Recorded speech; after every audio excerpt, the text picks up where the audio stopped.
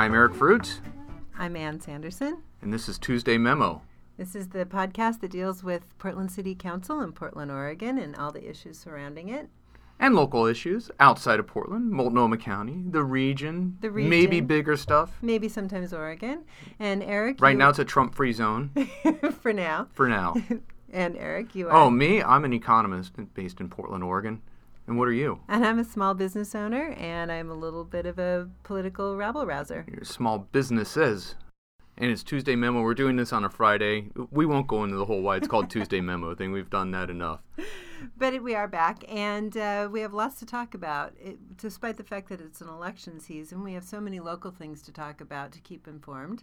And because it's election season, we have a lot to talk about. Although not in city council races, because there's only one city council race, given our silly system where if you win 50% in the primary, you're automatically in with no runoff. So we only have one city council race, and I'm kind of bored. I don't know if we'll even talk about that today.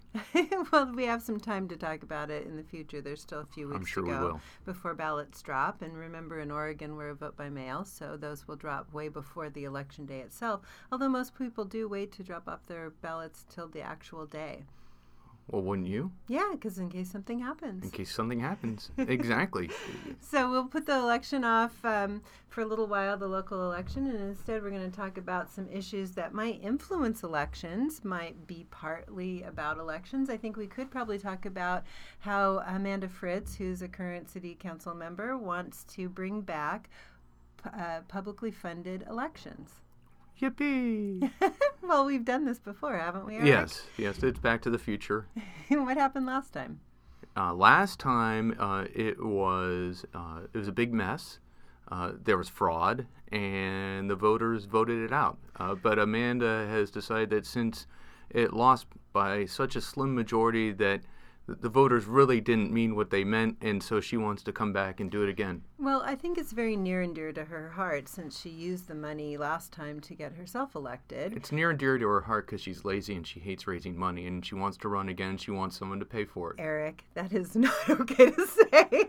It's entirely. That's exactly what it is. You don't know her motivations, and I've met her on many occasions since, And she's a lovely person who means very well. And I think she really, truly believes that by bringing in publicly funded elections that we will take the perceived influence of money out of politics. And I think that this is an important distinction because they're not actually saying that it will take the influence of money out, but rather that the public doesn't trust our elected officials because our perception is that money influences their votes. There's no proof of that, and they're not even offering that. But I think Amanda Fritz really, truly believes that it is something that will help us get more elected officials who will be responsive to the people rather than to money. I personally think if you wanted to do something like that, you needed to get incumbents out because I think it's very difficult to elect people who are new to the scene when you are fighting someone with name recognition. Yeah, tell her we'll do public funding financing if we have term limits. That would be something to think about, although I'm against that as well. But she has the issue that she wants to do this. One of the big problems I see in her bringing this back is that she wants to do it through a council vote, despite the fact that the voters did rescind it last time. I mean, like you said, we've done this before, but she believes that because it was only 1,600 votes difference, and that's what repealed the law last time, that we can't really be trusted, and they shouldn't have to wage a huge campaign because big money feels like they really need to get to have their influence with the money that they'll finance a campaign against it. So the bottom line is she thinks that voters are idiots. She thinks they were idiots the first time they voted for it. She thinks they're idiots now because they won't vote for it this time. I mean, if she was so confident that the voters love this thing, then she would put it on the ballot and the voters would vote for it. But because she's not confident, she wants to do it with council without a popular vote. She thinks that voters are idiots because they're influenced because someone buys a better ad than someone else. The bottom line is she thinks that voters are so stupid that the only way that we can have quote-unquote fair elections is if we put in all these weird rules and programs and funding schemes to somehow or another make voters smarter? Or, I mean, No, what's the problem she's trying to solve? Well, that is a good question. So, but She's the queen. She's the queen of solutions in search of problems. I can't believe that I'm going to spend a lot of time defending Amanda Fritz since You shouldn't be. You shouldn't be. Spent so 'Cause much you- time. 'cause- But I think that her motivations are good. I think you really need. That doesn't make her an effective legislator. It does not make her an effective executive of that office. But it does mean that. I think you can give her the benefit of the doubt that she's trying to help. But good That motivations is not a good defense of Right. dopey ideas. But I don't think that she thinks we're stupid. I think that she thinks that she needs to protect us from ourselves or from the elements okay, we're not that can be stupid. We're purchased. frail. We're feeble-minded. We can't understand what's going on. Yeah. We don't know the difference between a Steve Novick and a Chloe Udele. We don't know the difference Udele. between a Ted Wheeler and a Jules Bailey. That somehow or another, all the money spent on those races, it has somehow distorted our views. You think that? I do think that that's what City Council, in addition, not just Amanda, but also all of City Council believes that they cannot trust the voters despite having been elected by them. And I find that to be Odious? odious. I think it's odious. I think that we have a voter system, and this is what democracy is, and we should trust the voters even when they're wrong. And because it's the will of the people, and you need to run your government with the people and not despite the people. But let's talk about what that would mean, though, if she is able to get it through council, which at this point we don't know that she has the votes. But It sure doesn't seem like it. say that she does, though. You never know. So say she does get the votes. What she's proposing is that 0.02% of the general fund is spent on these elections, which would work out to about $1 million and some change per year, or $2.4 million at the rate that we're collecting monies now. And it would be doled out in this extremely complex system that they've devised as sort of a matching fund in order to avoid some of the pitfalls that they had last time.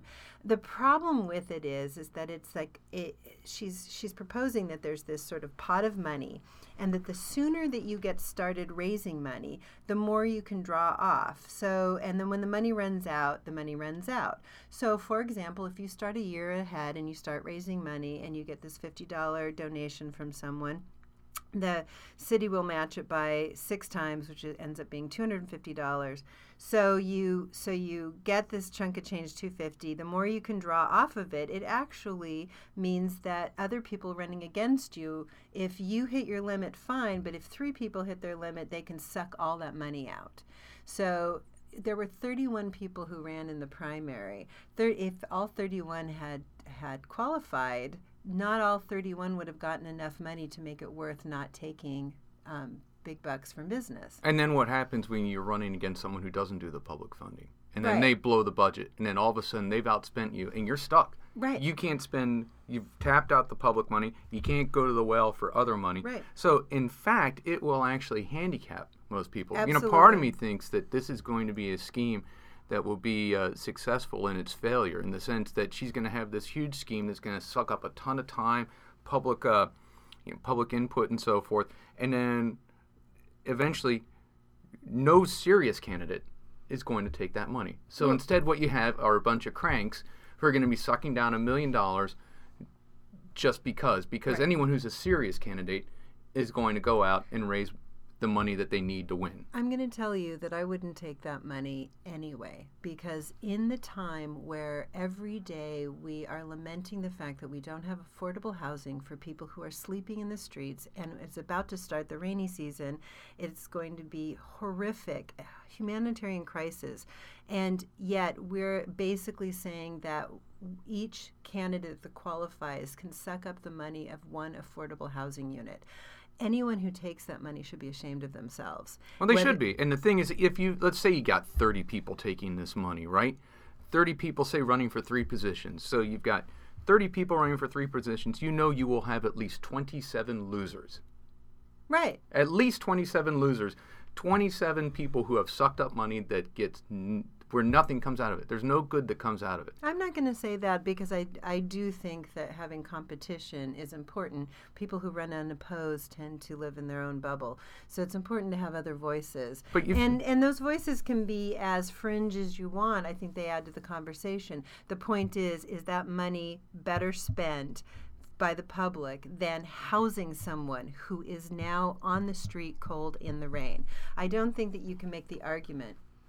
Well, it's really a story of misplaced priorities, right? So we've got $1 million for this that we can't spend on roads. Remember when roads were a big problem? I do remember roads. I guess roads and streets are all fixed now because I haven't heard boo about that, right? And so that's no longer a problem. I guess homelessness isn't a problem because we have enough money to spend for publicly funded elections. I just read that even Ted Wheeler's in favor of this new bike-only bridge over here northwest in the Pearl for $6 million. $6 million.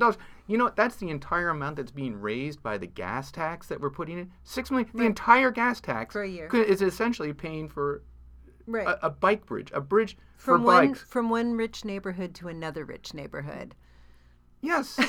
And there's not other ways to get from one part of the town to the other? Their argument is that at least it would withstand an earthquake so that you could ride your bike in an earthquake. You know what would withstand an earthquake? Got more problems. No bridge. If there's no bridge, you don't have to worry about a bridge falling down. Right.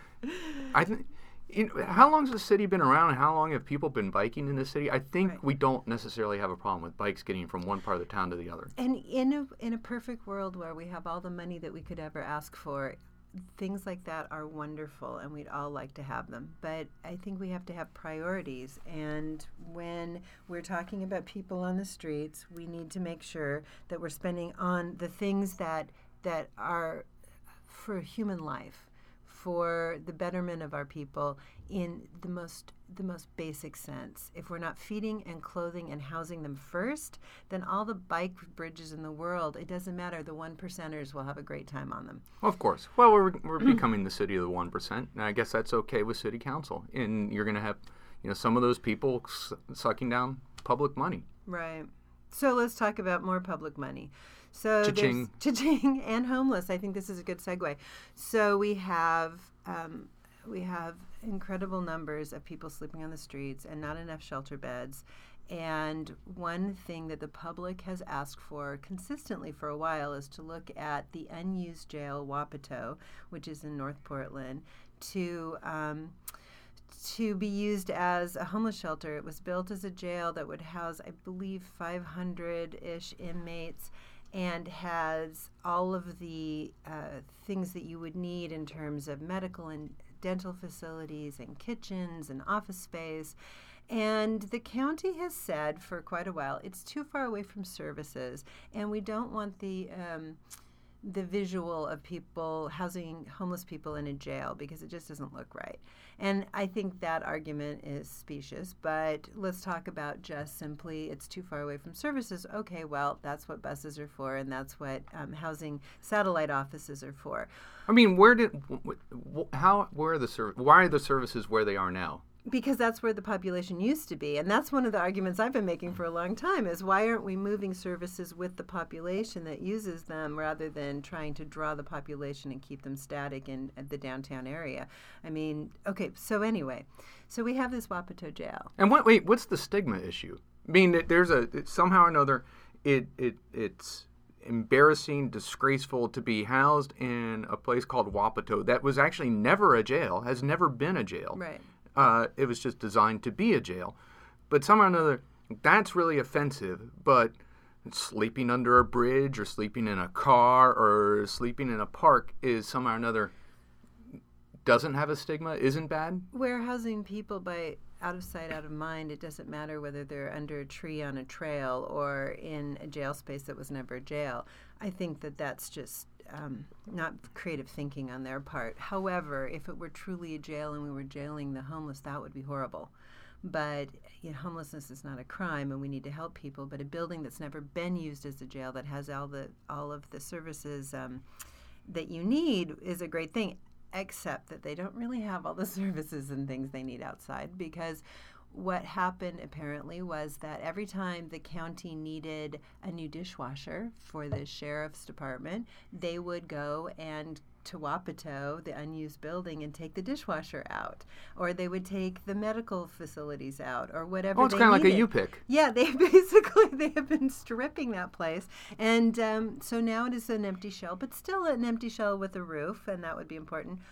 And so there's been a push by not only the public, but also now another Loretta Smith she's a county commissioner, wanted the conversation to come up, and Eric Zimmerman, who's running for one of the positions, yes, he's running for her position, right, to come to. She's termed out. Yeah, so now it's coming to the fore. So they had a meeting about it, which is great.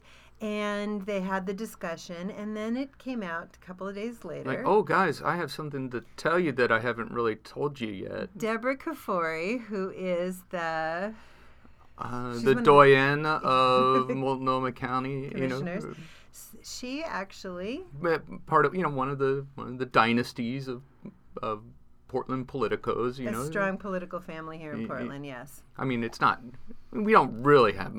I mean, the democracy in Portland is more kind of it's kind of like the whole Clinton-Bush thing, right? You just kind of, once someone makes their name, you just kind of move into that, right? But she did a little reveal that, oh, guys, guess what? We're actually talking about maybe selling Wapato to someone, but shh. No, it's even we're not allowed to tell you who it is. Even more than that, they have been wanting to sell it for some time, and she signed a paper of it, the paper says that they are going to look at this offer and to do some due diligence to see if it's a valid one, but that she had signed this paper the day before the hearing was had, and honestly, like, she didn't mention it. Didn't say that they actually had an offer on the table, that there was interest in the building currently. I've got a secret. which is I am dumbfounded, honestly, that she would not be forthcoming.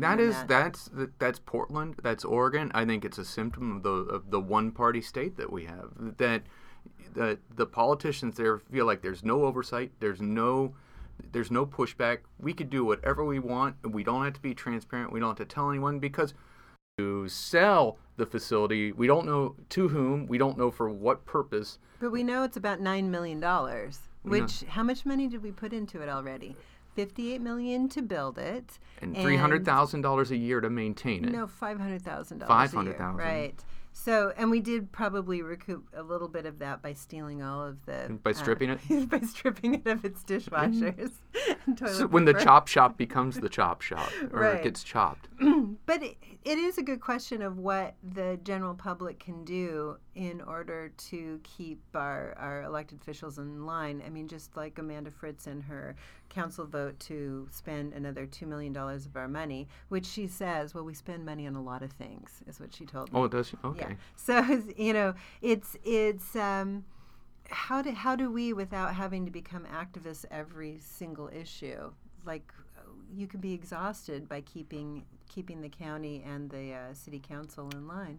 Well, I think we need to double the number of city commissioners. Are you saying? I can't tell if you're joking or not. Well, I think that might be, I've been thinking about this, and how do you reform the city? There's a lot of talk about, well, gee, should we change the whole city form of government? And I think that would be too hard, because there's a lot of moving parts there. But maybe one thing you could do is just keep the same goofy system we have with 5 commissioners in charge of bureaus, but maybe double the number of commissioners. Go from 5 to 10. And think about what that would do. It would increase the geographic spread, right? So now if you live in North Portland or east of 82nd, you have a better chance of winning and representing those people. So you got greater representation. I don't follow. How would you have greater representation just because there's more? Well, because it's going to be spread out. No, I don't see how you spread it out. You're still going to have the concentration of money and power on the west side. Yeah, but see, it's going to get spread out, because all those people are going to say, well, gee, how do we instead of finding 2 or 3 people to put their money into as those races come up, they're going to have to spread it out across more of those people, which means you'll probably have less money spent on each race. I'm just spitballing here, but I think if you double it, then you get down to the commissioner level. Once they're in office, you've got 10 commissioners. Right now, city council, all you need are 3 votes. So for like Amanda's goofy deal, she's got herself. Mayor Charlie Hale says he's going to do it because he's kind of the guy who pees in the coffee pot on his way out on the last day.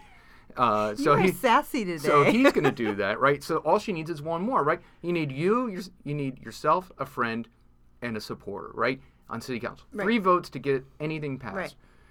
Double it to 10, you need 6. It's a lot harder to get 6 than it is to get. I do like that And idea. then when you're running the bureaus, right now, there's probably more than a dozen bureaus, and each commissioner gets probably 3 or 4 of them to run. These are businesses. You're the CEO of 4 different businesses that have nothing to do with each other, and these people don't really have a real depth of knowledge, so they're not the best managers. Spread that out among 10 people, and you have everyone in charge of one bureau. I think that is really a good idea. See, I'm brilliant. And it's simple You are because brilliant. all you have to do is change like 2 lines in the city charter. It says, there shall be 5 commissioners. You say, there shall be 10. Done. I actually think that's I know. It's has awesome. some merit. We should discuss this further. And What? with an even number, you can have ties. And ties become interesting. So what would you do with a tie? Well, tie always loses. You have to get a majority, right? So, Interesting. yeah, see? I do think that has some merit, especially because the bar for changing it would be so low.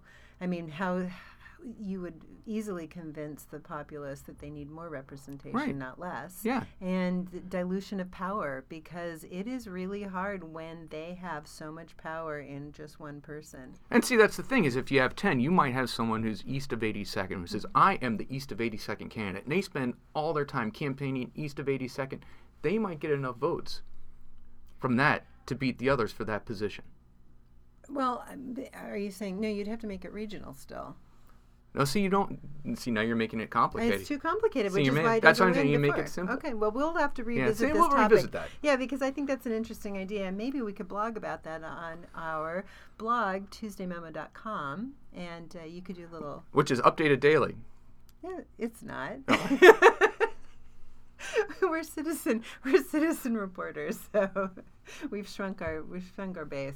I don't know. Do we have anything else that we want to talk about? We had we were going to talk one more thing about housing before we got off that completely, which was one of the big topics in the election this year in Portland is housing and affordable housing, the lack thereof, and rent control and supply and demand on rent. And one of the most interesting things that's come out, because we've had these incredibly skyrocketing rents over the course of the last couple of years, in July, the numbers revealed that rents have declined a whopping 17% in 1 month. And I think that's pretty incredible because, and you're the economist, tell us what might have contributed to that. Well, I don't believe it.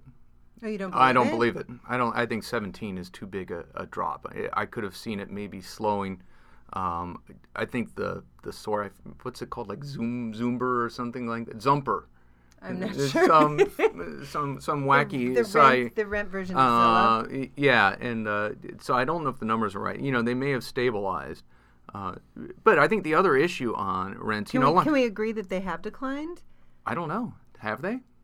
Well, I'm going to say yes. We did see a slowing. There were numerous reports out at the end of July that there was some slowing in the market, and I think you can absolutely see just the feel for it. People are reporting anecdotally that they're not getting the high offers on their house sales. Not so many people are offering cash. The open houses are not as well attended, and you do see a lot of more on the market. I believe that it is slowing, but let's pretend that it is. Well, slowing. if that's true, then the market would be working, right? One can argue that that prices send the clearest signal, and so the idea is, if rents start going out of control, the word gets out that the rents are out of control, and someone who's thinking about moving here says, I'm not going to move there because rents are out of control. Congestion is probably one of the best taxes too, right? Mm-hmm. Because you say, gee, someone comes up here, takes a look at Portland and says, and drives around, they go, wow, if it's rush hour starts at 3 and, it takes me it takes me an hour to get across town. Maybe tiny Portland isn't the place I want to be because I don't want to spend an hour every day driving each way. That's what I'm trying to get away from. And so maybe that might be naturally slowing some of the people coming in. Again, I don't know if I see that happening. I saw a presentation recently by Ted Wheeler. He says that population is going to boom, and he pretty much promised we are not going to build any more roads. So we know congestion is going to get worse. I've seen this. I just got an email from the Rose City Park Neighborhood Association. The city has an idea. It's not a plan. It's an idea of turning Sandy Boulevard, one of the major thoroughfares, into a bikeway, having a bikeway on it. Welcome to Foster. Well, and that's the thing is they're gonna Fosterize Sandy, then they want to Fosterize Halsey. And if you know the geography, Halsey and Sandy both run roughly the same east-west direction, and so the idea is, where are you going to go? That is a major thoroughfare. It seems like the city forgets that we didn't get the freeway that they wanted to build back in the day to the east side. So we don't have like a Highway 26 that it's a clear shot that you can get out of town easily and conveniently. And we've used Sandy and Foster as those ways. I truly believe that you cannot choke traffic as a way of making people get out of their cars, particularly when we are 4 to 5 years away from driverless cars. And I want to know where they're going to put those cars on the road. So, I go the other way on that. I think that the driverless cars are going to be a huge innovation that will probably reduce the number of cars on the road. I think you'll see people getting rid of their cars. Yeah, we'll be getting rid of our individual cars. We'll probably be taking the Uber version of the driverless car, but they'll still be on the road. But there'll be fewer of them. But I think people will get out of the Max. I rode the Max this morning, and really, I would rather have a driverless car. I don't think the system works as well. I waited for a very long time for a Max during rush hour, which I was appalled by, Yeah. Like our system is not, it wants to be European and yet misses the efficiency, cleanliness, and relative inexpensive transportation that we want. So if I had an option of a driverless car that I could plug in my phone at the same time, I would totally do that. And so we're going to probably have more cars in some ways, but where are we going to put them? They can't be driving continuously, and so they are going to be on roads. Right, and then probably they could achieve better speeds. Well, and if you want to talk about Max, for example, Max, round trip. If you have a meeting that goes longer than an hour or so, you're talking about spending $5 on public transit. You either buy a full day pass for $5, or you buy two and a half hour tickets for $5. Mm-hmm. I regularly take Car2Go or Reach Now. Once you factor in. For me, the price is about the same, maybe a little bit more for Car2Go or Reach Now, but the trip is half as long, half as much time. And then you still have to park. Park for free with Car2Go. We park for free, but you still have to find a spot. Is it easy to find? Well, I think so. They're small cars, but the point is that the Max system is expensive as a user, and it's slow. It's expensive in terms of time. You're not going to get rid of the cars. But I think with these car sharing services, you're going to reduce the number of cars. It is interesting that we don't spend a lot of time on thinking about the future other than we think about it, but I think their city government doesn't. If Ted Wheeler just has this idea that we're going to not build any more roads, is he taking into account all of the technological changes and the cultural changes that will come along with that? I think that we should always be thinking about Plan B. What if people don't come to Portland anymore? Maybe we're not the cool kids, Well, and the other thing, too, is once you make it so congested that people don't get out, then they're not going to get out. I remember back when Sam Adams was mayor, he was all about 20-minute neighborhoods. His idea is, we can all walk to the store and do this and that. Well, you may get congestion to the point that's so bad where people decide, I'm going to walk, but walking's too far. I'm just going to have things delivered. I'm going to have Amazon deliver stuff to me. I'm going to have the drone deliver stuff to me. And you may find that people aren't leaving their houses as much. They're not getting out. You could sit there. You can work from home. The food comes to you. And maybe you walk around the neighborhood as you're walking your dog or something, but you're not getting out and about anymore because it's such a pain. I remember when we first moved here years ago, my wife used to love to go downtown, and she'd make fun of all the suburbanites who were afraid of downtown. And Right. she loved to go downtown and go shopping downtown. She hasn't been downtown in probably a year. She goes to Washington Square. Even though it's further away, it's easy to park. It's faster to get there. She doesn't have to trip over homeless people. Right. She's now become that person. She lives in Portland. We live in Portland, but she shops in the suburbs. Right. It's an interesting cultural shift back, maybe perhaps to the suburbs again. I mean, there's this huge shift to the cities, and we see that by studies across the country, but it'll be actually around the world. But it'll be interesting if the cities reach their peak, and then we end up going backwards. So, anyway. So, do we have anything else on our list? I think we hit most of it, and anything else is going to be a long topic. We'll save it for next time. Wow, so that's it. Time flies. Yes, it does, doesn't it? Wow, this was fun. Using our new program, I don't know how long we've been, but it feels like it flew by. It always does. So we'll see you next week Okay, next on week. Tuesday Memo All right. on Friday.